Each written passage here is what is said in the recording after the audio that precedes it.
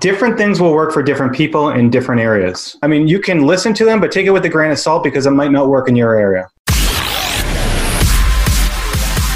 Welcome to the Seven Figure Flipping Podcast, where we take you behind the scenes of wholesaling and house flipping businesses. The systems and automation that we discuss will help you build a real business instead of another job for yourself. From beginners to those doing hundreds of thousands a year, we go deep into the details and strategies that are working today.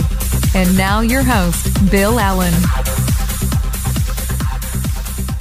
Hey, everybody. Welcome to the Seven Figure Flipping Podcast. This is Bill Allen, and we're in the middle of a marketing series. So as you know, we just got back from our cruise. So we put out the podcast about kind of behind the scenes of one of the presentations that I did on the cruise. And then now we're in the middle of our marketing series. And the whole goal of this series is right now, I feel like leads and conversions. This is the thing that everybody's talking about. How do I get more leads? How do I get more leads? How do I get more leads? Things are becoming a little bit more competitive in the marketplace. And this is the number one thing that came out of the cruise with all of our high-level seven-figure runway and seven-figure altitude members is marketing, marketing, marketing. So we put together this series of presentations to try to go through a lot of different channels and talk to the experts and the pros in each individual channel to say, how can we help you guys drive more leads? And basically, I don't plan on holding anything back here in my company. I know Justin's not planning on holding anything back. We have our secrets. So some of the things that we do, and a lot of people are saying direct mail is dead. So I've been looking forward to this podcast for a long time because I love direct mail. It is the source of the majority of our deals that we do at Blackjack.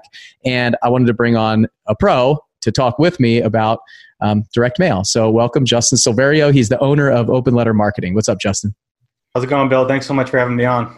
Yeah, thanks for coming. And I am really excited about this because I kind of nerd out on direct mail, pulling lists, all that stuff, KPIs.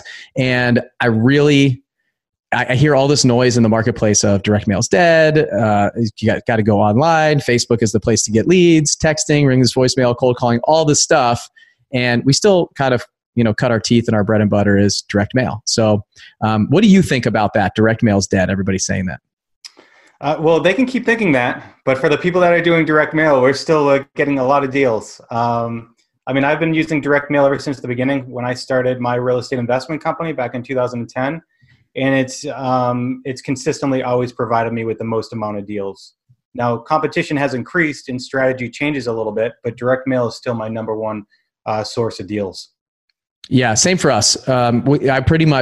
That's how I got started. I focused on one marketing channel and that was it. And it was direct mail. Andy McFarland was my mentor coming in about 4.5 years ago. And I just basically did whatever he told me to do. And he was doing a lot of different channels at that time, but I said, look, I need to pick one and I need to own it. So hopefully that's the resounding theme throughout these is, number one, you should always be using the free channels that you have. So networking, working with wholesalers, just realtors, maybe making leads or making offers off the MLS, stuff like that. You should be maximizing that stuff. And then when it comes to paid traffic and paid channels, really what I see is sometimes people will just go really broad and really thin over like 5 or 10 of them instead of really going deep in one and then mastering it, doing well and maximizing that and then moving on to the next one. So that's what I did. I kind of jumped in direct mail, focused on it, dug really deep in there, hit my entire marketplace, and that's when I moved online. But I didn't move online until I was consistently doing deals and just I dug into direct mail, figured out how to work list source really well, pulled my lists, track my numbers, and then just consistently send mail. So that's kind of my background. Tell us a little bit about you. Like, you've been doing this since 2010, and has it all been direct mail from the beginning for you? Yeah, since the beginning for my real estate investment business, I've always started off with direct mail because I wanted to do something where I was in direct control of my marketing, right? Other people have different philosophies and different ways that they get their deals. They leverage real estate agents or the MLS. But I looked at myself and I said, I don't want to rely on anybody else for my deal flow. I want to make sure that I can generate it because at the end of the day, the buck stops with me. So I want to make sure that I will get really good and understand marketing because at the end of the day, us as investors, our businesses are only as successful as the deal flow that's coming in. So I knew that was one of the biggest pieces to make sure that my company was stabilized. I started off with direct mail.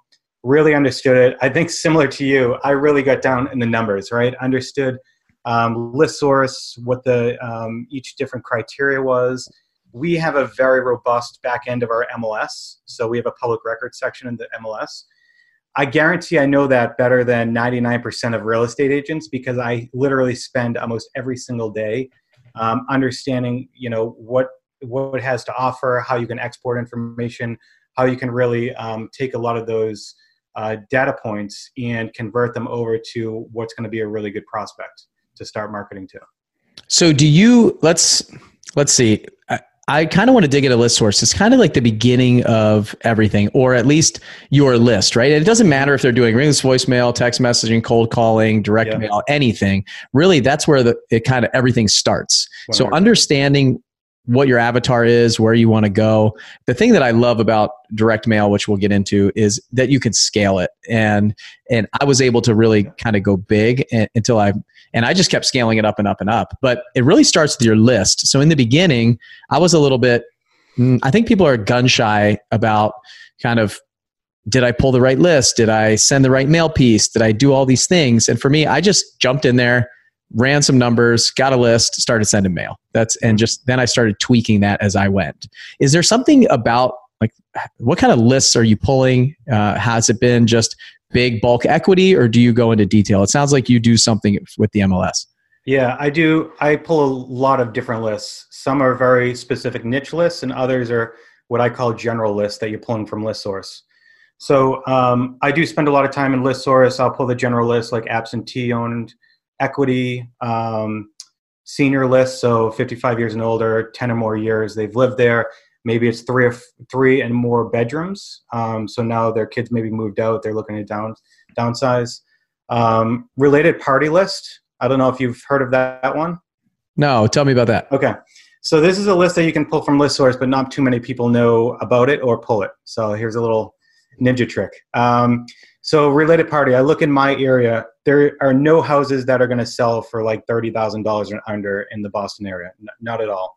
So I actually look for properties that sold under $30,000, because generally those transactions will show that it's a non-arm's length transaction, and it's actually generally a transfer within the family.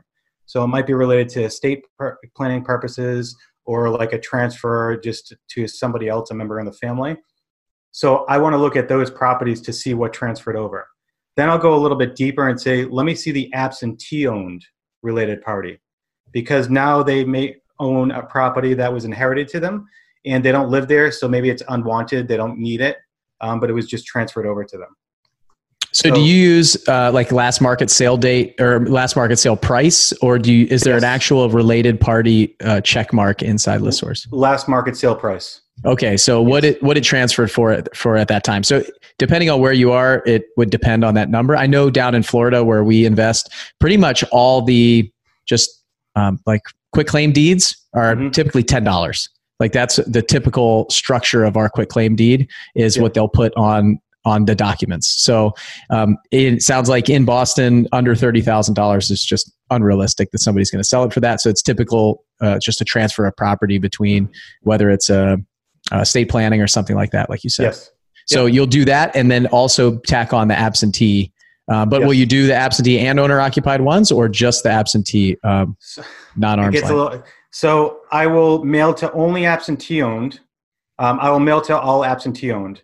But for the owner-occupied, I won't mail to them unless those properties show up on another list. Okay, so you're stacking your lists to kind of overlap them to see what's happening. Okay, so I love the fact that we're just like jumping right into the gold bombs here right from the beginning. So there's probably people who are like pulling over, writing this down, and then turning off this podcast and going on a ListSource. So this is awesome. Yeah, good. No, because the lead pulling aspect is absolutely huge. Like I want to start with the best data that I possibly can, and I'll narrow it down to even identify like where my high quality leads are even within the list versus my low quality leads. So in addition to pulling ListSource, I'll do the niche list, right? Driving for dollars, tax liens, code violations. In Massachusetts, if somebody owes the state over $25,000, their name will actually be on a public website. So I pull out those property owners or those people, and then I cross-reference to see if they own properties in their town. And if they do, I put them on the list. So I do a lot of different types of niche lists, and then I put them all together to layer the leads on top of each other. Okay, so I just want to make sure we kind of lay this down for those that are trying to keep up. So ListSource is basically, it's just an online website run by CoreLogic. It's a company that just aggregates data and sells data. And so you can pull a list with different filters and features. And we have a great video inside of our seven-figure house flipping and wholesaling group. It's a free group. You can jump in there. It's a video that I made. It's about an hour long, and I walk people through ListSource and pulling lists, and I talk through almost every feature. It sounds like I'm going to have to update it with one of these gold bombs you just dropped on the related party. But if you guys go in there, look on Facebook, search that seven-figure house flipping and wholesaling group, you can just, I'll bump it up to the top right after we drop this podcast. But that's kind of a free video we put together, but you can... Understanding that, I think, is huge. Just understanding your marketplace, the demographics, what you can search, what you can't search. And then we'll kind of go into some of the niches. But inside of ListSource, I'm interested to hear what you think about this. I try not to put a bunch of layers on a lot of filters. So what I look at my list is when I'm looking at an area, whether it's a zip code, you can draw a map, you can do a county, you can do a city, you can do lots of different geographical searches inside ListSource. And that's where I start. I start with the geographics. And then from there, I look at some of the filters. You can look at equity percentage. You can look at bedrooms and bathrooms. You can look at square footage. You can look at last market sale date, so the last time it was sold. You can look at the last price it was transferred at. You can look at lots of different things. And what I try to do, and you can look at absentee owned, which means they don't live at the house. So the address, the mailing address for the house is separate than the house address. And then owner occupieds. And then you could also look at demographics, which is age. And they even have some things broken down that I don't use, but they, like what kind of magazines they subscribe to and all kinds of crazy stuff in there. So what I try to do is I try to limit the number of filters that I have. The way I look at it is the more filters inside a ListSource that I stack up, the smaller my list gets. And a lot of times what you think, most investors will think that, well, that's good. I only have enough money to send out 1,000 postcards. So I'm going to filter my list with everything and just get 1,000 names. Well, what I used to do is I look at my budget and then I would just change one variable. So usually it was equity. It was either equity or I would use age when it was owner occupied houses. And that's what I would filter to get the list size that I need to mail. And I wouldn't put on 50 or 20 different filters. I see a lot of people do that. And then what happens is you're really starting to kind of wipe away almost everything inside that database to send mail. What do you think about that? Do you agree or disagree? I completely agree with you. I completely agree with you because my whole methodology of pulling lists, and then, so when I pull a list, it doesn't necessarily mean I'm going to mail anything to them, right? I'm just pulling them because I want that is a data point for me. And as I start to layer the lists, then I start to add other data points. So there are certain lists that I'm definitely going to mail to, like driving for dollars, tax liens. I'm always mailing those people. But I might not mail to everybody on my equity list, right? Certain people, depending on the area, I might mail to. But now if they stack up with other lists, then I'll definitely mail to them. And it's going to be more difficult to identify those different data points if you're restricting your list so much. So I definitely keep it open like you do. And get more leads out of the different kind of, ListSource leads. I like that because at that point, for me, it was a matter of price in the beginning. So I was paying like 18 cents a name or something. And now that we've got this deal down to 3 cents, I basically will pull a huge list all the time and just kind of tweak it and play with it. So what I do is I'll pull that list. And the other tip that I'll give to anybody who's listening, and it's in the video as well, but I add all the data that I can on that list. So when I pull a list, let's say I'm pulling one for 20,000 names. And then what I can do is I can go into all those things that I was talking about, bedrooms, bathrooms, square footage, last market sale date, last market sale price, and I select all of it. So I'll select every option. So when I get the list, there's enough, all the columns have that data and information on it. If you don't actually select that information, and there's a hack in that video that I have at the end. There's a button that you can click for standard data towards the end when you buy it, which will give you pretty much everything. But what I like to do is select all of it. So if equity is not something that I'm filtering by, I'll just say all the equity, any positive, negative, unknown, everything. So I get that column, and it's because they'll give you the data for no extra charge at our rate of 3 cents. So I make sure that I have data points on everything. Because like you said, now you're going and you might be stacking two other lists on top of each other. And when you do that, you might see, hey, this house has 30% equity, or this house has 90% equity on top of your tax delinquent data. So you can see all of those points on that list that you have, because the Excel sheet now has all the data instead of just the 3 points that you picked. So yes. I realize some people are listening and you and I know what we're talking about. So I highly encourage everyone to go watch this video, because it will walk you through it. You can pause it, you can rewind it, you can do all that stuff. And I actually share my screen and walk through all of this source. So if I can get Kyle to figure out how to put it in the show notes or a link to it, we will. But if not, it's definitely in that 7-figure house flipping and wholesaling free Facebook group that we have. Okay, so we've got this list. We buy the data, and then you're doing a lot of different niche stuff on top of that. So tax delinquent, driving for dollars, things like that. And is everything you're doing is overlaying and stacking your lists, or are you mailing big bulk stuff too? So a lot of it. So once I get my list source leads, I call those my general lists, right? Those are easier. And the way that I look at it is my general lists, usually there's going to be more, I'm expecting more competition, or it's not going to be as great as a list as my niche lists. If it's the way that I look at it is, the more difficult a list is to pull, the better, the higher likelihood I'll have a chance of getting a deal. So, but I definitely want those general lists because I still get deals off those, but I now want to include them with the niche list. 2 other niche lists, I don't know if you won't care to know, but some like special niche lists that I use. So 2 of them, depending on if you're in the city or in the suburbs. So if there are developers, if there's investors that do more development deals, I'll look at properties where the lot size it's twice the lot size. So I'll give you an example. In one of the towns, there's 3 residential zones, SRA, SRB, SRC. The zone SRA is a minimum lot size of 10,000 square feet. So I'll pull properties, and I do this in the back end of my MLS in the public records. They have all this data. So I'll say, show me all the houses in SRA, and now restricted to only 20,000 square feet or more lot size. So that's potentially 2 lots. And now show me properties that are under 1,100 square feet. So what that gives me the ability to do is talk to those sellers, and if they're looking to sell and I can subdivide based on frontage or what the regulations of zoning are, I could buy that house for market value because I'm adding so much value to that lot, those 2 lots, where I can subdivide, that I can almost buy it for market value. And this is something for you, your exit strategy on this is to subdivide it and build a new house on the other lot. Yep. Okay. On both lots, because that house is small. And generally, if that house is small, and I'll only do it in certain areas. So I only do that in towns that have high values, where the dollar per square foot is really high. In my low market areas, it doesn't really make all that sense because it's really difficult to build and to get enough profit out of the deal to buy that original property at market value. So it's usually my mid to really high markets or towns.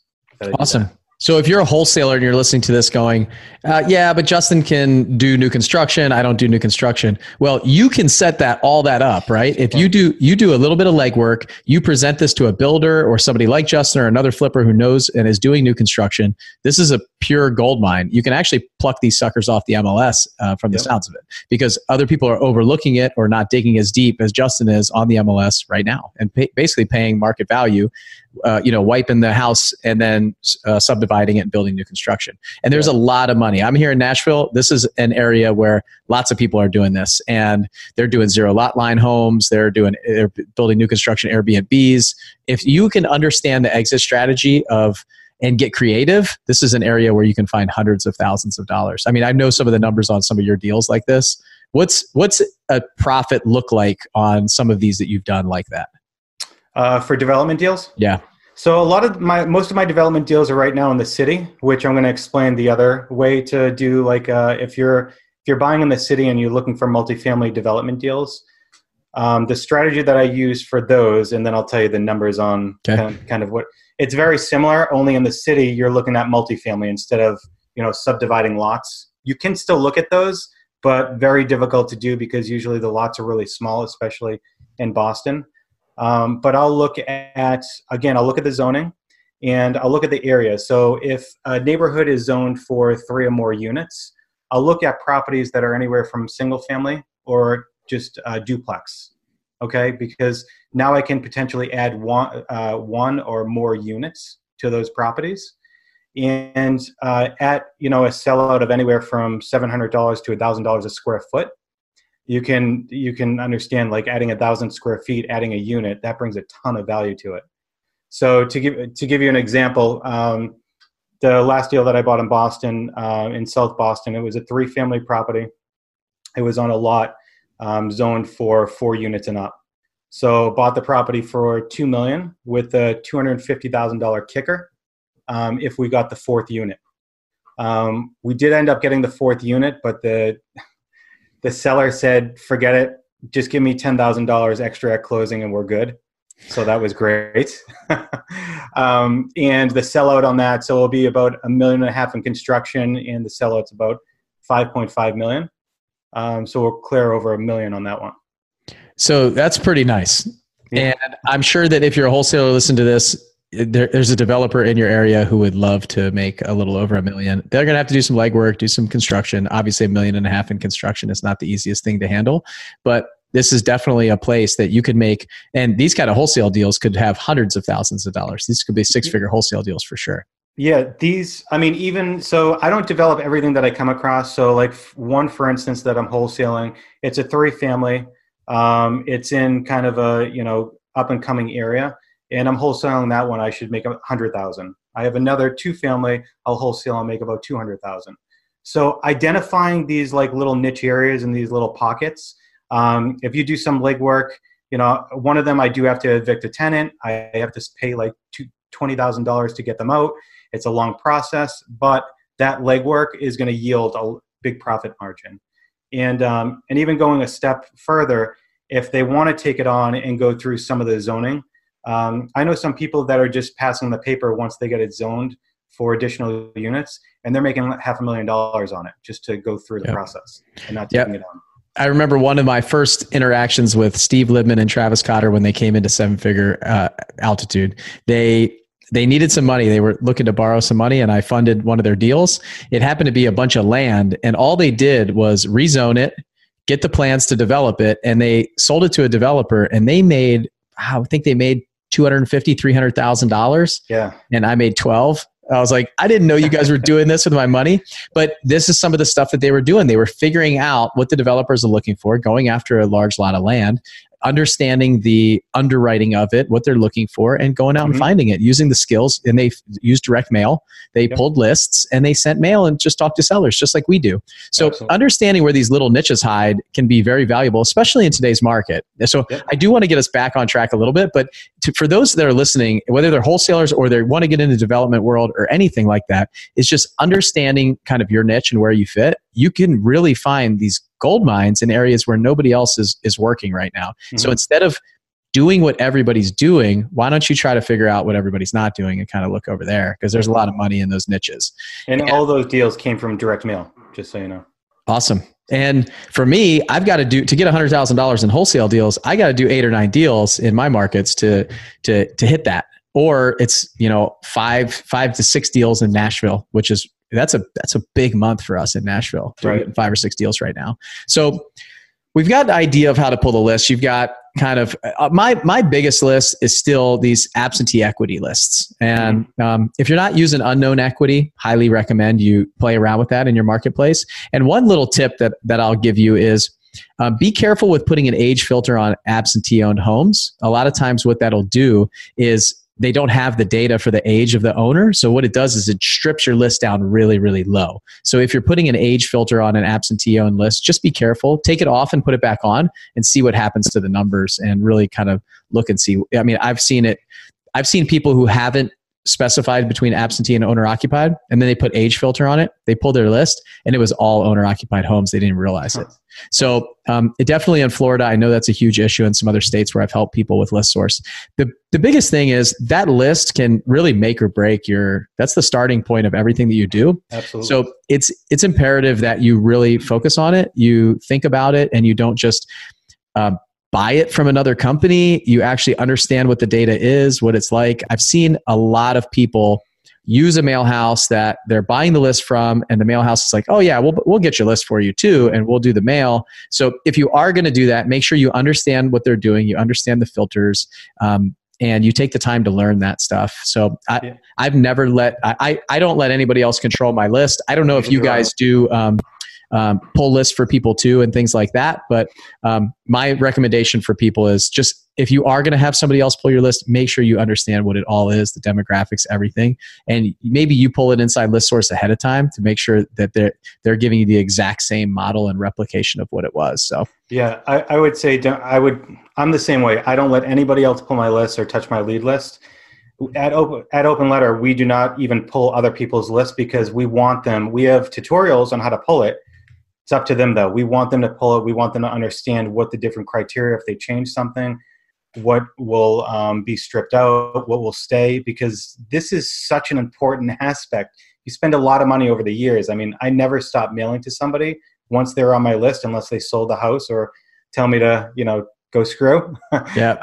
But I always mail to them. So I'm spending a good amount of money on these marketing campaigns. So I want to make sure my data is good.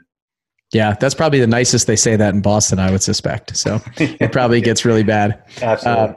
Like it does anywhere, frankly. So, okay, so we got the list and now we're ready to send some mail. And let's talk a little bit about kind of letters, postcards, those kind of things, and just give me your taste and your feeling on all that stuff. Sure. So different things will work for different people in different areas. So if somebody says, oh, somebody else, postcards are working really great for me over here, you can listen to them, but take it with a grain of salt because it might not work in your area. For instance, for me, postcards don't really work all that well in my area.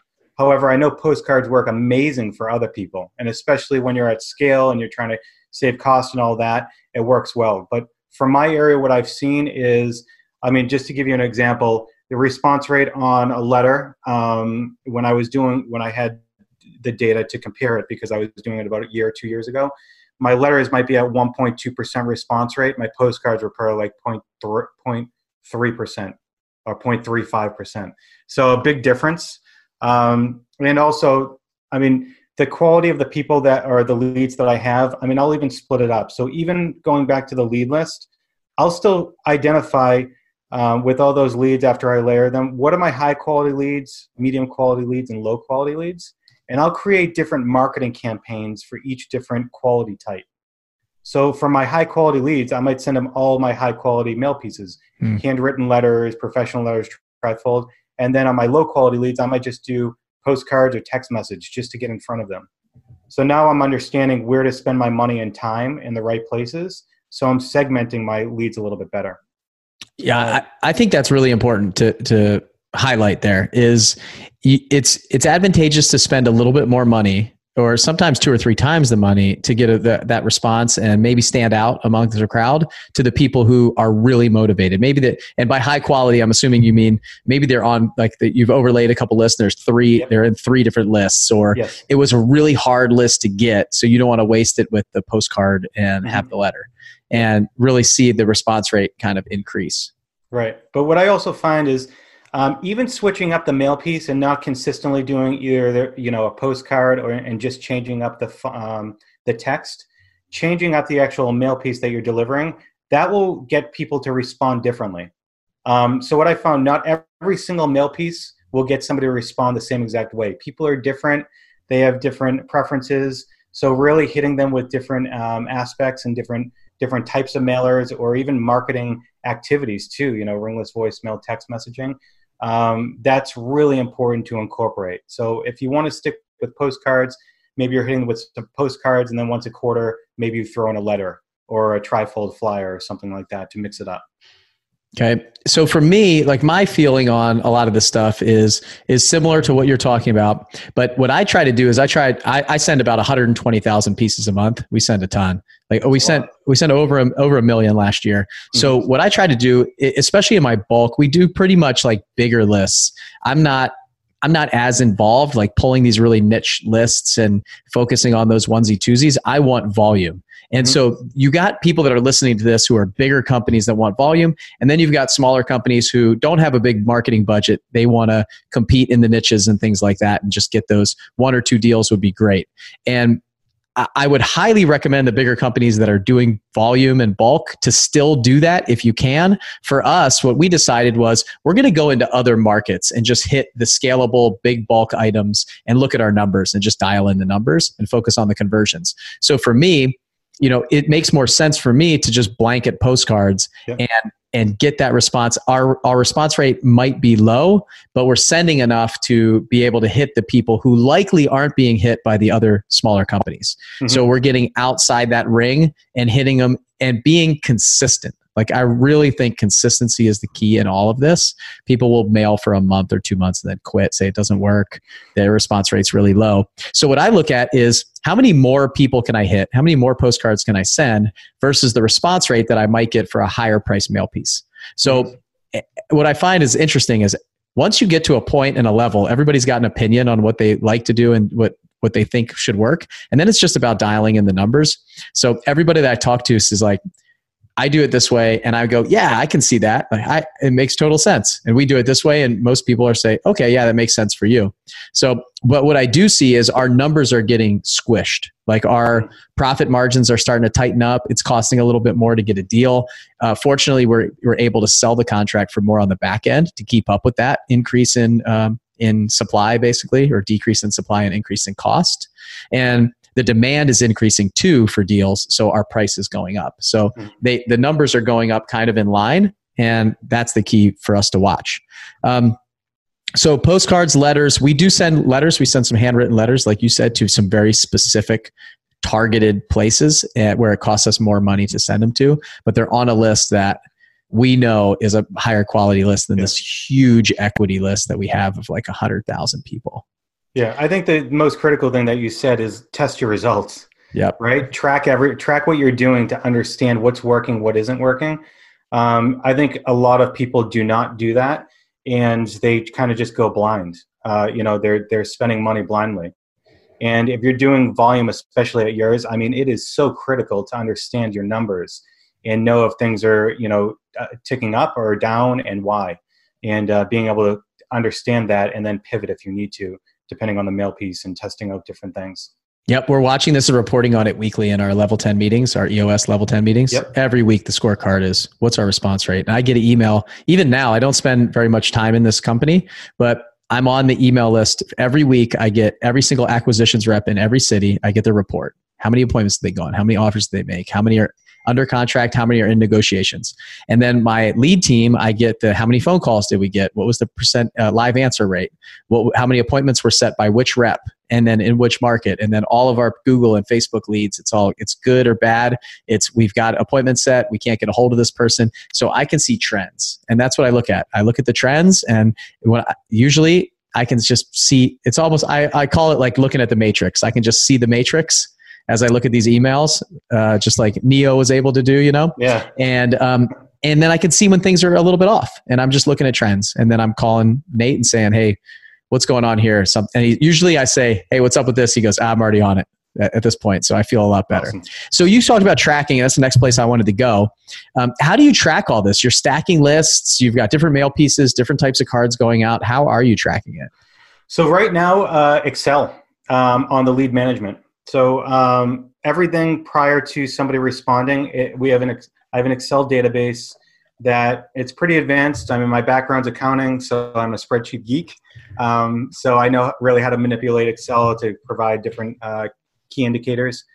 So when I have all of my leads, they're in Excel. I have a summary. I have my marketing campaigns all lined out. But we're in the process of building a software that's going to take that away from us and do it automatically. And so we'll have a nice dashboard, calendar view, all that stuff. Yeah, I know. So you being one of our mastermind members, I saw some of the posts inside the group that you're looking for like a subset of people to help you test this out. So is something that you're working on right now for like list stacking and things like that? Yeah, we're about 95% done. We'll be done by the end of the week. So awesome. I'm so excited. We've been working on this for a long, long time. Well, it's definitely something that's needed in the marketplace, no doubt. I think the list stacking and things like that, like our list management is a total disaster. It can, if you're not really paying attention to it, you can really screw things up. Like if each row of that Excel sheet is not formatted the same, it goes over to the mail house. I've had some big issues with mail houses in the past. I've had where the name and the address were off just one line. And so every single mailer, it's all variable data, which we'll talk about in a minute. But with variable data, you've got, Dear Bill, I want to buy your house at 123 Main Street. It would say Dear Bill, and then the address would not be Bill's address because every name would be one off. So it was it's embarrassing. I will say our response rate definitely ticked up. Goes up. Yeah, it's almost could be a strategy in and among itself of like just getting your phone to ring. Yeah. So the other part of tracking is using different phone numbers for different lists, right? Yes. So really having so we use CallRail. I don't know what you use. You use CallRail also? So what that does is it'll give you multiple phone numbers. You can put different phone numbers for different lists, different marketing channels and things like that. That way you can track what your response is and really dial that in. And I will say every mail house will give you a proof when you order a mail piece. Look at your phone number, please. Everyone who's listening to this, I'm going to say it one more time. Look at your phone number when you get the proof. I have had a mail house put my phone number one off, so it was a different phone number. I had someone. I think it was at the time we were sending about 30,000 a month. So we sent out 30,000 postcards. Well, it's probably 10,000 because we dropped that into or 7,500, dropping into 4 weeks, and we send that out, and someone found our website, came to the website, called that phone number and said, hey, this phone number doesn't work that you put on your card, because I never would have known. Yeah, right. Number one, that's probably the most motivated seller I've ever heard of. Number two, you really got to check that stuff, because that can bite you. Now they paid for it. They fixed the problem. And by the way, it wasn't Justin's company, in case anybody's wondering when they're listening. But that can be a big issue. That's happened to me twice. Once when it was my fault and once when it was their fault. So I really recommend you guys look at the proofs, read through them. Don't overlook that stuff. Don't phone it in. Everybody, we're all human here. It can make mistakes. The proofs are there for a reason. Yeah, make sure you look at them, because we've definitely had that. Those issues. Someone didn't look at it, and then they were getting calls in, and they had the wrong phone number. They put their billing phone number or something like that when they didn't put their their phone number for people to call back. So definitely look at that stuff. Yep. I think those proofs are key. I know as I got like more and more advanced and I was becoming the big business owner, I'm not going to look at that stuff. I've looked at them 50 times or somebody else checked it, right? So really make sure you're getting at least one or two looks inside of your company, depending on the size. And then postage. Let's talk about postage a little bit, because that's one thing when I got started, I really didn't understand the difference between maybe standard mail and first class mail. Mm-hmm. So what is the difference? So there are a couple of key differences there. With first class, you're going to hit the prospect. USPS says between 4 to 6 business days. If it is undeliverable, it will come back to you. However, first class mail is about 17 cents more expensive than standard class mail. Standard class mail USPS says 2 to 3 weeks. When we're sending out of Boston and we're sending to California, generally it's hitting about 7 or 8 business days. So we don't really see it hit 2 to 3 weeks unless it's near like Christmas or certain holidays when they're really backed up. But you will not get undeliverable mail, and it's generally cheaper. Now you can request a return service, but the USPS says that they charge you when they return it back to you for the additional postage, because that's why you're not paying the extra cost, because you're not getting the undeliverables back. The other thing that I noticed when I was sent, so I remember the first mailer that I ever sent out was, I had no idea what the difference was. I just picked the cheapest thing on the website. Yeah. And I sent it out, and I went to my first mastermind meeting, my first 7-figure flipping meeting. I said, okay, I hired somebody already, even before the first meeting. I didn't even know what I was doing. I hired somebody to answer the phones, and I sent my first mailer out. And I thought it was going to hit while I was there, because I sent it 3 or 4 days before I left. And I'm sitting there and I'm looking on CallRail. I'm not getting any calls. I'm freaking out. I'm standing up going, I don't know what happened. My mail, nobody's calling. Maybe I just maybe I screwed up. And I hired this woman so she would be ready to answer the calls while I was out away at the mastermind meeting, right? She didn't have anything else to do. I thought she'd be answering calls, potentially going on appointments, doing all this stuff. And it was like 2 weeks later of me paying her $500 a week for her to do nothing other than a little bit of accounting, putting on a lockbox here and there on a flip that I was doing. And until my mail hit, because I use standard mail and I had no idea about it. And the other thing that I saw was it typically gets dropped in bulk with a lot of the other junk mail. So standard mail, the way that I understand that they do it is that it's shipping out with all the stuff that's being kind of bulk dropped on those days where the post office is sending out like the magazines and the ads and the marketing pieces and all that stuff. So you kind of get lumped into that as opposed to potentially being the only kind of, if you're first class mail, the only kind of standout kind of marketing type piece that they got that day. Is that true? I haven't really seen, like, we can actually track our mail and when it hits, depending on what days. They're hitting on different days. They don't all hit at the certain time frames within the week. So we really haven't seen that all that much. One other aspect I will say, like postcards, like small postcards, right? You're always going to send first class. Larger postcards are generally standard class. And the reason for that is actually first class rate is cheaper on small postcards, cheaper than standard class, because they have a special rate for first class with small postcards. But when you get into larger postcards, the standard rate is now cheaper than the first class. So that's one thing to note when you're doing postcards. You should be mailing first class when it's a smaller postcard, 4.5 by 5.5. Most mail houses are going to have that option only as first class anyways. But for the letters, you have the variability of standard class and first class. Yeah, that's where I was getting started. It was all letters. I'd send all letters because frankly, I didn't know what I was doing. And that seemed to be the thing. Yellow letters, it was like everybody's sending yellow letters. So go send yellow letters. So now what I do is I kind of brand I put my logo on there. And I used to kind of alternate between this guy that would this person who's just, it's my name, was wanting to buy your house, and then this corporation. And I alternated those every month, and then I only sent every other month. So it was really like 4 months apart that they would get one for me, and then they would get one for my company. And now that we send every month, then I started doing it that way. And then I said, you know what? I want to be the guy that they hear from every single month. Like I want them to go, this blackjack will not stop sending me mail every single month. And eventually they're going to go, well, I do actually need to sell my house. So who's probably the best person to buy it? It's the guy who has enough money to send me mail for 2 years. Yes. And I know exactly who it is. It's not the fly by night, the come and go. So I'm trying to build like company credibility, even if it's in a bad way in their mind, of this is the person who's going to just keep sending them mail. They're going to keep dropping it in the recycling bin until they're ready. Because the way I look at it is these people, the human element is so hard to pin down. It's like how they feel when they walk to the mailbox is going to determine whether they call me or they throw it in the recycling bin. Yeah. And so I want to be there as often as I can afford to be there and at the right time when they're ready to make that call. So how do you feel about that? Do you alternate stuff? Is it always your company? Always my logo. I always use my logo, my company on every piece of mail that I send out, and really any marketing activity that I can do where I can put a logo on there. And again, it's for consistency. And I'm building what you're doing is you're building your brand. Yep. So just like Coca-Cola still markets, so they get in front of you, everybody knows who they are, but they still always use their logo because people are more likely to remember a logo, an image, rather than just a name.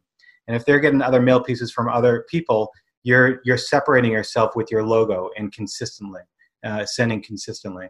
So that's a huge aspect of it. And as I'm sure you've seen, the more times that you touch someone, the more likely it is that they'll give you a call back, because now they know it's a reliable company. You've been sending for over a year, and you've been consistent. So that all builds your brand. It builds trust. Yep, I agree with that. I mean, Budweiser doesn't spend millions of dollars in the Super Bowl commercials just to spend money. I mean, right. It's about getting in front of more and more people. You stop marketing, we stop branding, we stop building our credibility. We stop seeing those returns. Mm-hmm. And I think it's the other thing that I want to point out. If you're mailing, so I've also worked with some people who are doing mail and they're doing online advertising. So they're doing pay-per-click. Yep. They'll put their logo on their mail. And then what'll happen, and I was working with one company in our mastermind group who they were like, my pay-per-click is absolutely killing it, and my mail is just not showing up. I'm not getting the numbers that I want. And so they stopped mailing. And then their numbers of their pay-per-click, their whole business started really imploding. It started really going down. So what was happening was their mail piece was going into the mailboxes, and they were Googling their company name, most likely. Yeah. So this is what I've seen in my business. They'll Google the company name. They'll click on the ad. Your pay-per-click ad will pop up because they Googled your business name. And then they'll fill out that form or call that phone number, and they'll misplace it to a pay-per-click lead. Mm-hmm. And they'll take it all the way to closing thinking it's a pay-per-click lead, and they'll give credit on their KPI tracker for pay-per-click, but it'll really be a mail piece. So one thing that we do is we track that all the way to the closing table. So at the closing table or on the phone, how did you hear about us? And that way, even though they may have came from a pay-per-click ad or a Facebook ad or something like that, it really was a mail lead. Like if without that mailer, they never would have Googled our company name. They never would have got to our ad. They might have, but I doubt it. They're looking at us. They're looking at credibility. Right now, think about what you do anytime you get a referral or anything. You sit down at the computer, you type in the information, and you start researching now. This is the world of information that's happening right now. So what you could be doing is misclassifying your leads and your deals to the wrong marketing channel and screwing up all your numbers. So I would highly recommend everybody out there really take it all the way. Just have everybody along the channel ask how they heard about us, because you're creating this ecosystem. If you're doing more than one marketing channel, you're creating an ecosystem to allow people to come in the way that they feel most comfortable. Do you see that too in your business?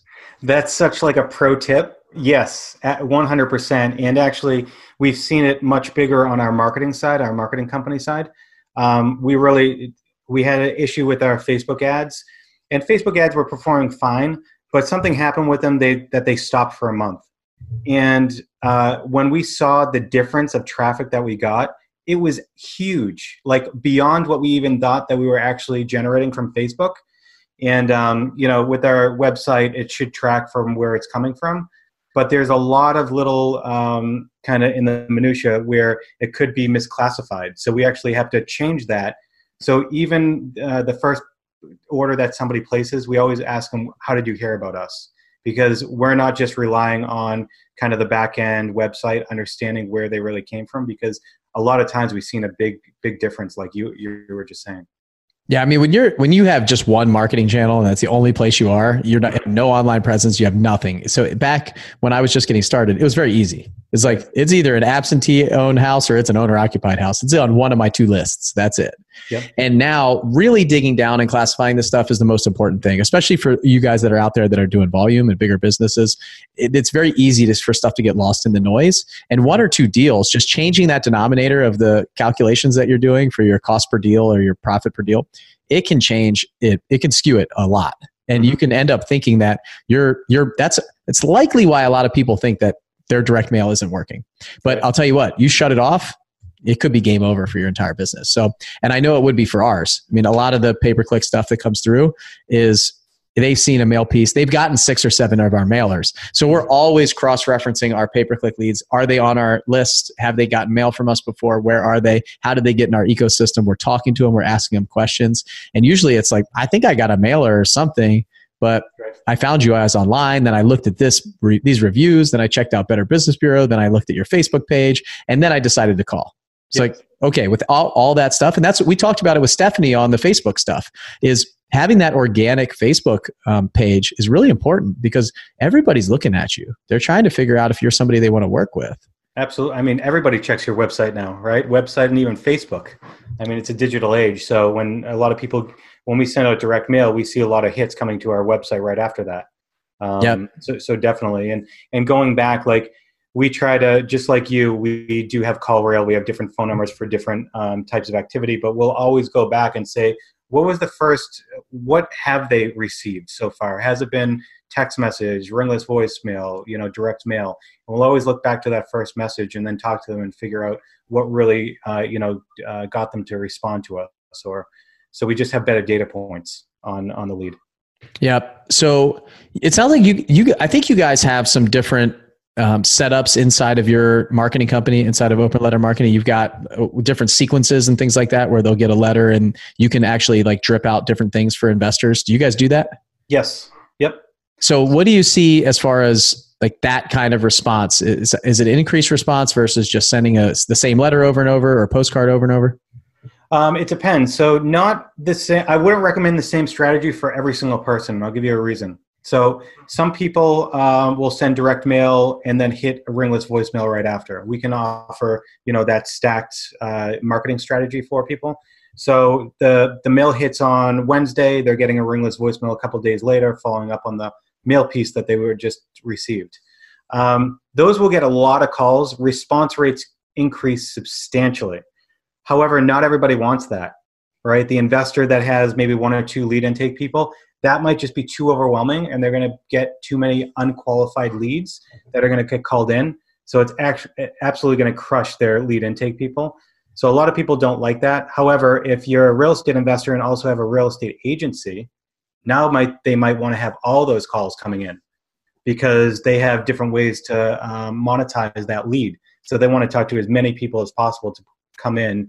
And if they do have an interest in selling, but just not at the investment price, they have real estate agents that they can work with. Yeah, I think that's a pretty important thing to point out. Response rate doesn't always dictate what you want. So, I mean, I could send out one of these fourth notice, your house is about to be foreclosed on, if you don't call us immediately type mailers that people used to send, and they have a 20% response rate. But it's all, how'd you get my information? It's hate calls, right? Mm-hmm. And all that does is jam up my lead intake folks. And you might not have the manpower to be able to answer that kind of volume or call those people back. And then there's the idea of like a zip letter that maybe nobody will open except for the person who thinks it's a check, and they're incredibly motivated, and you get like 1 or 2 calls. So it's all about kind of managing what you want your funnel to look like. Like, who do you want to call? Who are you trying to attract? You talked about that customer avatar in the beginning. Like, who are we trying to hit and target? And design your piece. We played around. I'll give you guys another tip that we found. And basically, I look at my company as like a R&D department for marketing for our mastermind members. And the really high level people that we have inside the group that are on these calls, it's the R&D for our group. We're spending money. I'll spend $20,000, $30,000 trying something new. It'll fall flat. And it's okay because we build it into our R&D budget. But we played with a different card that was I thought it would be nice. It was like a 3-step, this is our 3-step blackjack process, like proven process. It was a pretty card. It was glossy. It had colors on it. It had kind of like these 3 cutouts. And I was like, man, this card is going to produce. I was 100% certain that this was going to change the game for us in the direct mail company, or our direct mail business.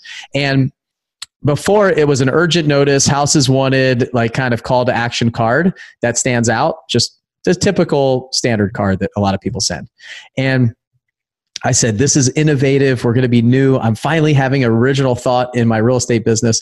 It tanked. And normally I would say the difference in response rate is really hard to track, right? Like you have to change just like one variable to and see a huge difference in response rate. Because remember, it's the human element. It's somebody walking out to the mailbox feeling a certain way. I can't control all of the things that are going on in their lives. Yep. So if my response rate changed by 0.5% or something, it could be the fact that it was a different month, or they were feeling like just, I don't know, 10 people felt a little different that day. But we saw like a cut in half on this, and I could not, and we ran it for 3 months. So it wasn't like we ran it for one drop and that was it. We ran it to our entire list for 3 months. And it was like a coupon type card, like one of these things that doesn't have a strong call to action. It's just kind of like, hey, give us a call if you're interested in seeing what we have to offer, basically. And it really just cut it in half. It was a horrible response rate. And so we got rid of it, went back to the strong call to action. And that's one thing that I do feel very, very strong about, is having a call to action, a very specific call to action on everything that we do. The other thing that I really love about postcards versus letters is I feel like everybody has to at least look at my postcard to throw it in the trash can or the recycling bin. With a letter, I actually have a 2-step process. They actually have to open the letter and then read it. When I get junk, I'll just throw it in the trash can. So the likelihood of them seeing it, so putting something on the envelope, getting them attracted to open it, something exciting, that's kind of why I trend towards postcards in the big bulk, because every time somebody looks at it, they go, this blackjack guy mailed me again, and throws it in the trash. This blackjack guy. So if you're putting your logo on the letter or the envelope or something like that, I think that all of that stuff is, think about all of that when you're designing your structure of your mail piece and things like that, because I love the fact that they have to basically cuss me out every time they throw it in the recycling bin with a postcard. Like they know it's me. They know I'm hitting them again and again and again and again. And that's like my strong feeling about the marketing pieces that we do. So do you want to pause? I can grab one of my envelopes. It's really customized. Hold on. Let's pause right. Okay, if you guys heard that, this is real, like real podcasting. Justin's like, oh, great point. I'm going to go run and get my envelope so I can show you guys. So if you're watching on YouTube or on our Facebook page, then like the 7-Figure House Flipping and Wholesaling, or my Bill Allen REI Facebook page, you'll be able to see this. So he looks like he's got his kind of letter. So we have two envelope styles. One is like your professional letter. The other one is more invitation style. So we do very unique pieces that always stand out. And here's just one example that we've used. So you can see that's cool. It's like Fenway Park. Yeah. Oh, man. So super unique. No one else is getting a letter like this unless they're getting it from us. Oh, that's pretty cool. So, so it actually doesn't look like anything. So typically you see these invitation envelopes, or, and I guess you can do different kind of stamps, right? Pre-canceled stamps, or you can do first class stamps and stuff like that. Right. Yeah. Yeah. And so I've seen lots of people, some people on their postcard actually putting like one of the cheap actual real stamps on the postcard. I've seen that. People have tried that inside the group to try to increase their response rate. Basically, for me now, I'm trying to spend as little as possible to get in front of as many people as possible. But a letter like that is going to get open. There's no doubt about it. I haven't seen a big difference in putting a stamp on actual postcard, because a postcard is what it is. It's a postcard. With letters, though, absolutely. I never would put an indicia on a letter. Always use a live stamp. Yep. And so they can actually do, they can do a first class stamp, or if it's a, let's see, not first class mail, standard mail, you can do a pre-canceled stamp. We always do live stamps on envelopes and tri-fold flyers. Always. Good. Yep. I agree with the postcards, the live stamp. We had some people inside the group say that was going to bump their response rate, but over time it's nothing. And like I said, I don't know, 0.1 to 0.2% response rate is not enough change for me to drop everything and start spending more money. So let's talk about, I think it's probably good for us to transition to, so we talked about the list. We talked about the tracking, like different phone numbers, different Excel sheets. We talked about the postcards versus letters. We talked about stamps. We talked about postage. We talked about all that stuff. Now, why don't we just share some of our numbers and some of the things like inside of our direct mail, what's happening? And I'll start, because for us, as you guys know, we're in 3 cities primarily, and we just went into 2 more. So we're in Pensacola, Florida, we're in Nashville, Tennessee, we're in Chattanooga, Tennessee, and then we just went into a small city in Kentucky, and Huntsville, Alabama. So what I see is in our smaller markets, I typically see a higher response rate. So we're in like 350,000 people, right around there, 250, 350. And what I see is just under 1% response rate from all postcards. This is, I'm like 0.9%. And then in Nashville, which is hyper competitive, multi-million person market, we see about 0.5%. And maybe a little bit less than that, depending on how much we're sending. And like I said before, we're sending about 120,000 pieces a month. So if you do the math, we're somewhere around like $30,000 to $35,000 in mail, somewhere like that, probably 35. And then the rest of our marketing budget, we have like another $10,000 that goes out for pay-per-click and Facebook and stuff like that. And that's pretty much it. We do direct mail, which you can see is almost like 3/4 of what we spend on marketing, which is potentially why we have the majority of our deals come from that. However, there's only so much that we can do in Google and Facebook. Like those are people looking for us. This is us sending out a net looking for other people in the direct mail space. And I really think of us as a marketing company, and we track the numbers and deal with the dials. We're a marketing, sales, and operations company. So I look at it as there's leads, and we can adjust that based on the dials. There's conversion. And then there's what are we doing on the back end, the exit? So maximizing our profit. And whether that's wholesale deals, flips, wholesales, whatever we're going to do to maximize the profit on that to bring in the most revenue for the company. Those are the three things that our business is. And this series, we're talking about the marketing side of it, because that's the dial that we can tweak to get an increased direct response, an increased, then we're talking about, okay, what's our conversion from leads to appointments? And then it turns into a sales cycle from there. Yep. But follow up, consistency on the marketing, everything. We try to squeeze out as much money as we can from every lead that comes in.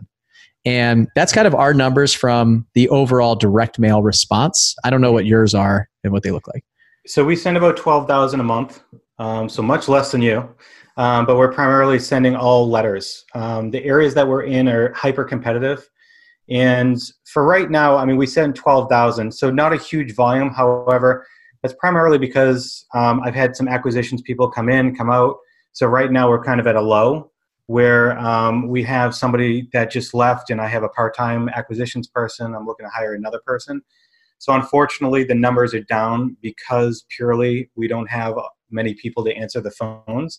And I don't have a lot of time to answer the phones either. So it's usually my staff that's taking the lead intake calls that are on my marketing company are also kind of doubling up on JS2 Homes. So it's a little bit challenging right now. So that's why we've kind of gone down to about 10, 12,000 a month. Our response rate is pretty consistent around like 0.7, 0.8%. Again, we're in Boston and north of Boston, which is hyper competitive. So those response rates are actually I'm pretty happy with those. So how do you think that's hurting you? Like not answering live versus answering live and like jumping on it, having somebody who can convert that call who's like highly trained on it, or maybe your reps on the open letter side are good at talking on the phone. They're fine with talking on the phone, but they can't convert. They can't convert anybody. So they'll take the general information, they'll pass it over to me. And right now, so my acquisitions person that was full-time just left about a week and a half ago.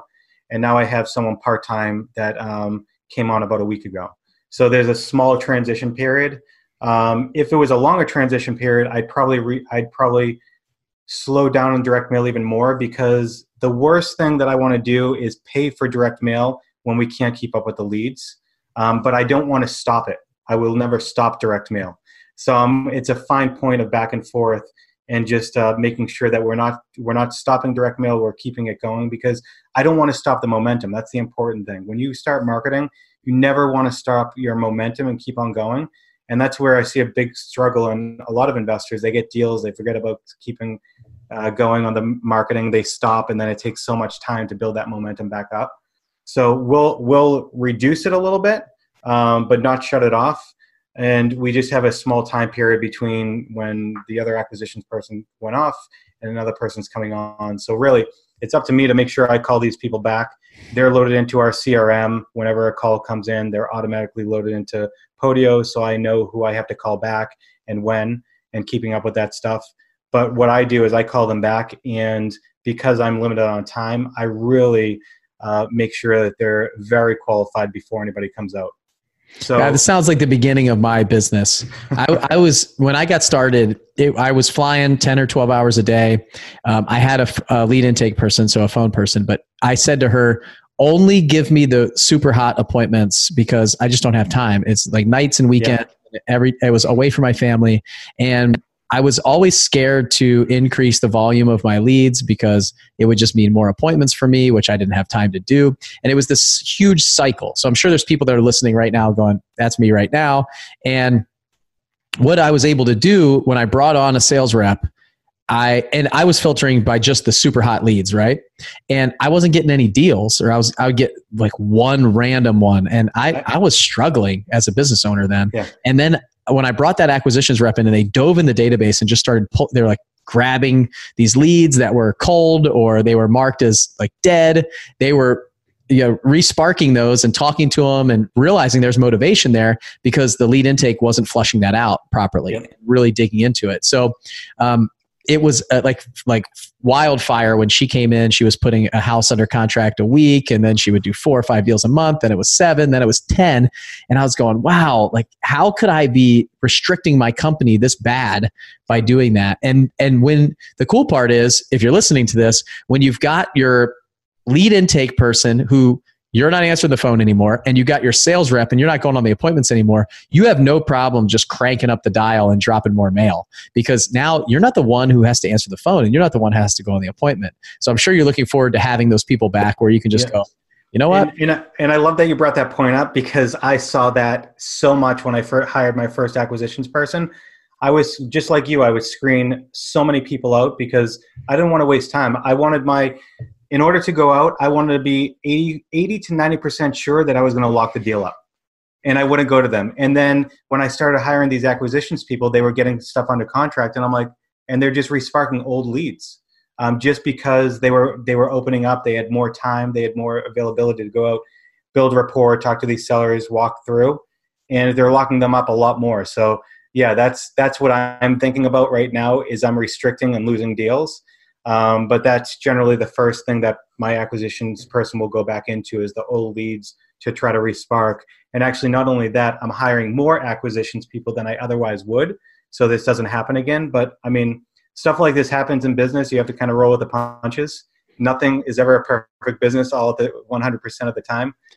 So this is just kind of what we're going through and the struggles that we have on that side. Yep, I totally agree. I mean, we just had a sales rep quit down in Pensacola out of nowhere. We didn't expect it.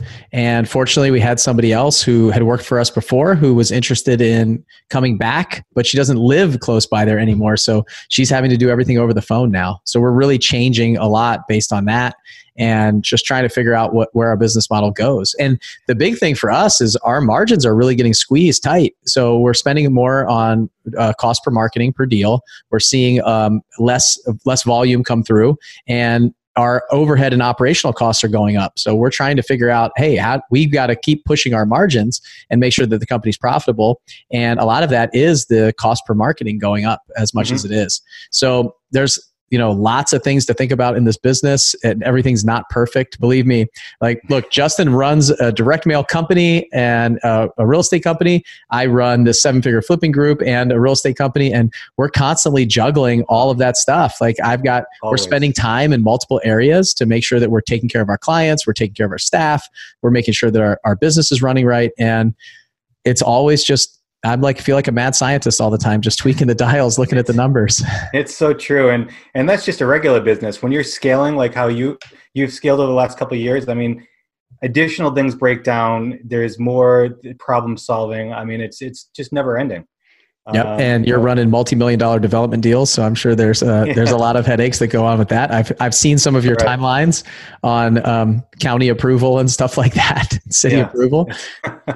It's not fun. Yep. So, okay, I think we've dropped so many nuggets in here that if they're not increasing their number of leads based on some of these things, or getting some ideas of what they could potentially do, so from the marketing side, list pulling, to the types of direct mail, to even newer folks that are kind of sending their first mailer, I think have gotten what they need from this podcast. And if you can't send direct mail after this and jumping in our free Facebook group and watching the video on ListSource and stuff like that, I don't really have any help for you.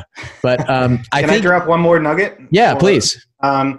One mail piece that is working like amazingly well for us is it looks like a printed out email. So it looks like a email. It says, hey, I've been trying to get in touch with you about your property. I've attached an offer to purchase your property below on this email. And in the email at the bottom, it looks like there's a little PDF attachment. It says offer to purchase, 123 Main Street. And, it's printed out and it's sent in the mail. The response rate is absolutely ridiculous on people calling, emailing, and texting us in. Hey, I never received that email. Can you get it back to me?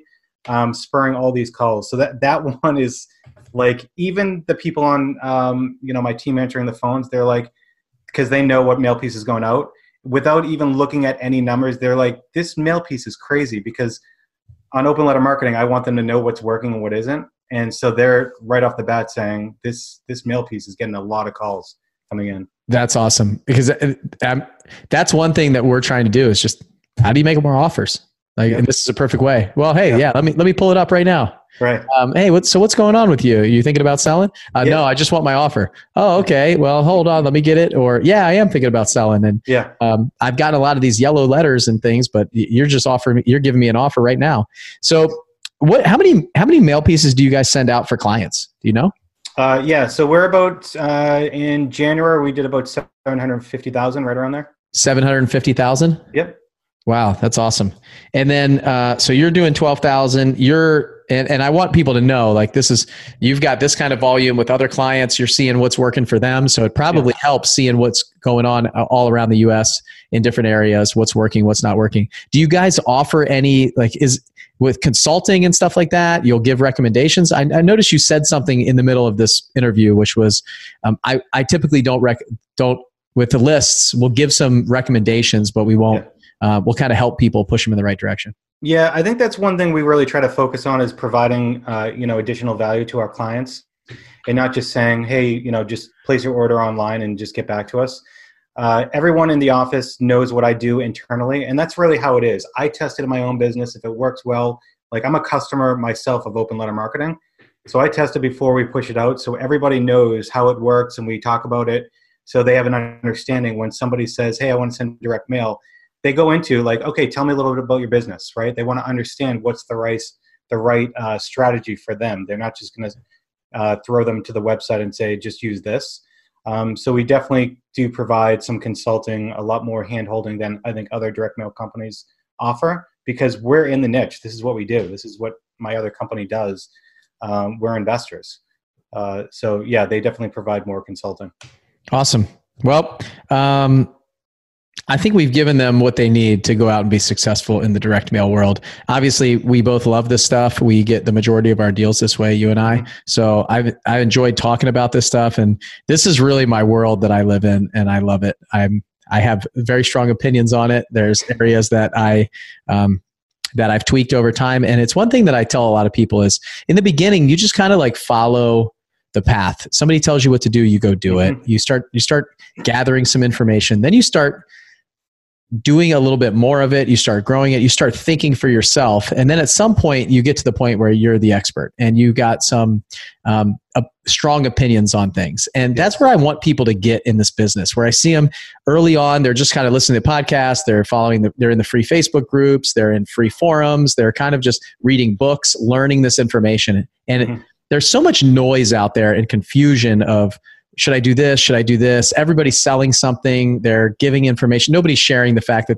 their business has some problems in it, right? It's, hey, I sent out this direct mail piece. That one you held up. I made $70,000. You should do this one piece, and you'll make $70,000 on your first deal in a month, right? Which it's not the case. You've got to test things, try things. So I very strongly recommend people to find the person that they want to follow, find a company that they like, find somebody that they resonate with, and have them listen to them. Like if it's a direct mail house and Open Letter Marketing, what Justin's talking about here is resonates with you and somebody you want to work with because of his values and the way that he was open and sharing, then go do that. Don't go look at 5 different things and watch YouTube videos of 100 things and get confused, because all that does is breed procrastination. You'll get in this loop of that analysis paralysis type thing, which you've all heard about. And the same thing goes obviously for me on the mastermind and mentorship side. If you're listening to this podcast, I'm probably somebody that you like to listen to. We have things that will help you along the way. And you're probably listening to 15 different people on 15 different podcasts going, maybe this is for me, maybe this is for me, I don't know. And next thing you know, you're doing nothing. So for me, I just was doing what I was told in the very beginning, and what other people, giving me that information and feedback. I would take a little bit of action. I would start seeing results. I would kind of change my beliefs and move from there. And that cycle would just repeat over and over and over again. And I recommend you guys do the same thing, whether it's Open Letter Marketing, whether it's us at 7 Figure Flipping. If it's anybody that I bring on the podcast that you resonate with, follow them. There's some great people out there that are giving great information away, but be careful with the folks that are sharing the best things that are happening in direct mail, because I don't have the perfect mail piece. I don't have the perfect list. I don't have the perfect thing. The one thing that people ask me is, what's your best list? Like, what is the list that I need to pull right now? Right. It's like, okay, well, it depends. Like, how much do you want to spend? What's your budget? What's your infrastructure look like? How many people do you have to answer the phone? Mm-hmm. Who's going to go on the appointment? What does all that stuff look like? And we can really spend some time getting to know each other. And that's, I mean, we just got off a cruise where I put a panel together of a marketing panel where it was people that do Facebook ads and Google ads and people that do texting and ringless voicemail and direct mail and in all different markets with all different opinions. And it was just spent 2.5 hours answering questions. It was like fire round of questions to them. And they were just answering questions and helping people. And then afterwards, they broke out into small groups and you could talk to them and spend time with them at this event. And ultimately, that's what this group is like. It's a tribe of people that are all together answering questions. And obviously, Justin's there to answer direct mail questions, and Stephanie with pay-per-click or Facebook ads and things like that, and Andy McFarland with pay-per-click and SEO and all of these things. And we are all kind of experts in our own area, testing things in our own little market, like you're saying with your business. That's the biggest difference is, you have people in the group that can substantiate the numbers behind it and how to do it and how to execute it because they've been doing it so much. It's not the other people that maybe have tried it, it didn't work for them, and now they're telling everybody don't try it because it doesn't work, right? So there's a huge difference and disparity of who to listen to, why to listen, have they really done this? How long have they been doing this for? Have they built a good business? And just understand that you're following somebody that actually has the proven capabilities to do the things that you want to do. Yeah, I'm thankful to have you there because someone to bounce ideas off of with direct mail and somebody who's working on like list stacking software and stuff like that. And I know that you give a discount to the group members, and these are the people that are coming in on like beta testing that are helping you and you're helping them. Yeah. It's just cool to see we're kind of like all helping each other, what is it? Rising tides lift all ships, right? So we're all just kind of moving up together and helping each other with stuff that works and stuff that doesn't work. I love the fact that on the cruise, somebody said, I said to them, hey guys, I'm spending a ton of money on other things, trying to be innovative and see what's working, but I'm not going to roll it out to you till it works or doesn't work. And somebody raised their hand and said, can you share with us what hasn't worked? And I said, you know what? Yeah, let me name a couple companies that I tried to use that didn't work. And so you don't go spend your money. And then we got into this conversation about, I'm not going to share what we were talking about on the podcast, but it's, I'll talk to you after we stop recording. But it was an area where, there was one guy who heard someone having success in his market. He's like, I'm going to figure this out. And there were 3 other experts in the room on this topic who were like, I know that's genius. I never even thought to use that this way. And I said, guys, just stop. Here's what's going to happen. Everybody's going to leave the cruise and 15 of you are going to go try to do this on your own. Let's all get together and come up with a plan. And when find out the 15 people that want to work on this. And when somebody reaches a breakthrough, you immediately share with the rest of the group. Because I feel like we're doing that all the time inside the mastermind. We're each like testing it and we're like, oh, I already tried that, but oh yeah, I didn't tell you. Or we're all trying this at the same time going, what are we doing? Let's come together and let's communicate more. So it was really cool to see the light bulbs go off in everybody's head and say, you know what, this is gold, because now instead of us all going to spend money, this person has the most money. They're willing to spend some on it. You go test it. We'll give you our input and feedback and our expertise on it. And then when you make a breakthrough, let's all share it together. So really cool stuff that happened on this cruise, that us being together, like locked in on a ship for a week with nowhere else to go. And it just created incredible collaboration. So cool. Okay, before we go, how can people find more about you and Open Letter Marketing? You want to share anything with them? Yeah, they can always just shoot me an email at justin@openlettermarketing.com, or they can check out the website at openlettermarketing.com. But they're welcome to shoot me an email. I'm on Facebook, Instagram, the Boston Investor. I think that's my handle on Instagram, and just my name on Facebook. So cool. And we'll put the reason I have the Boston Investor is because I had a blog for like 5 years when I started, just detailing everything: videos, pictures, budgets, analysis, everything.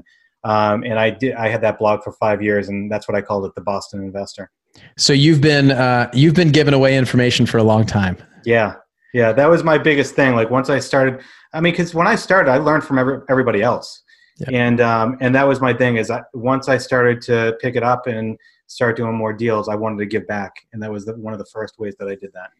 Well, that's my favorite thing about you. And that's my favorite thing about the group that we have created here, because I love the fact that nobody holds anything back. It's open to share. I mean, you probably shared 3 or 4 secrets of things that I would on a podcast that thousands and thousands of people are going to listen to that most people would not share at all. Like they just get shielded from the Boston area. Okay. Yeah. We'll make sure that I don't think there's any Boston people that listen to this podcast except for you. So, all right. Well, hey, Justin, thanks so much for spending time with me.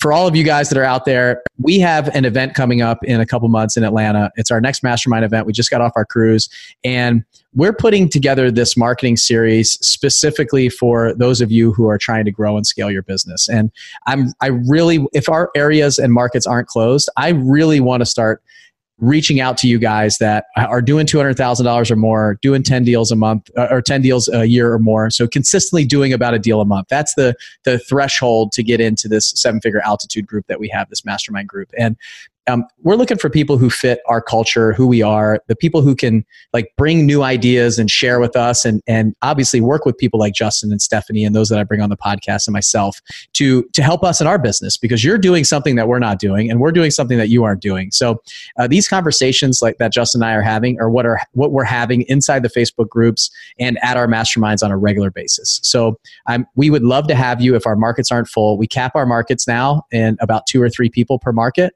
So if you want to see if our market's full or if it's open, just go to 7figurealtitude.com. So the number 7figurealtitude.com. You can see a little bit about the mastermind. You can fill out an application, and then Dave, our enrollment director, will reach out to you and see if you're a fit. We're really looking for people who are like us, who are givers, who are looking to grow their business, to do something bigger and be just like, set up their company like a company. Stop running the side hustle, Stop the job, like get out of the job and build a business. I mean, that was the biggest thing for me. I was really trying to build a company, and most of us are full-time, and most of us are family type people. And that's the kind of people 100%. that I love the cruise. We had like 195 people on the cruise, and there was probably like 20 kids and then spouses on there. And when I saw some of those kids just look up at their parents and they were speaking, giving a presentation, their kids were in the back. I saw one Jesse's daughter just go up to him and say, "Hey Daddy, I'm so proud of you." She stayed until 11 o'clock and he was tearing up. It was just amazing to see that. That's exactly what I'm hoping my kids look at me like when I get older. So it's really cool to see that. And so if you're looking for a place, if you're looking for your tribe to, the average of the 5 people that you spend the most time with, if you want to spend some time with some different people that change your mindset, change your limiting beliefs, allow you to grow your company, then we'd love to have you or at least talk to you to see if you'd be a good fit for what we're doing. So 7figurealtitude.com, the number 7figurealtitude.com.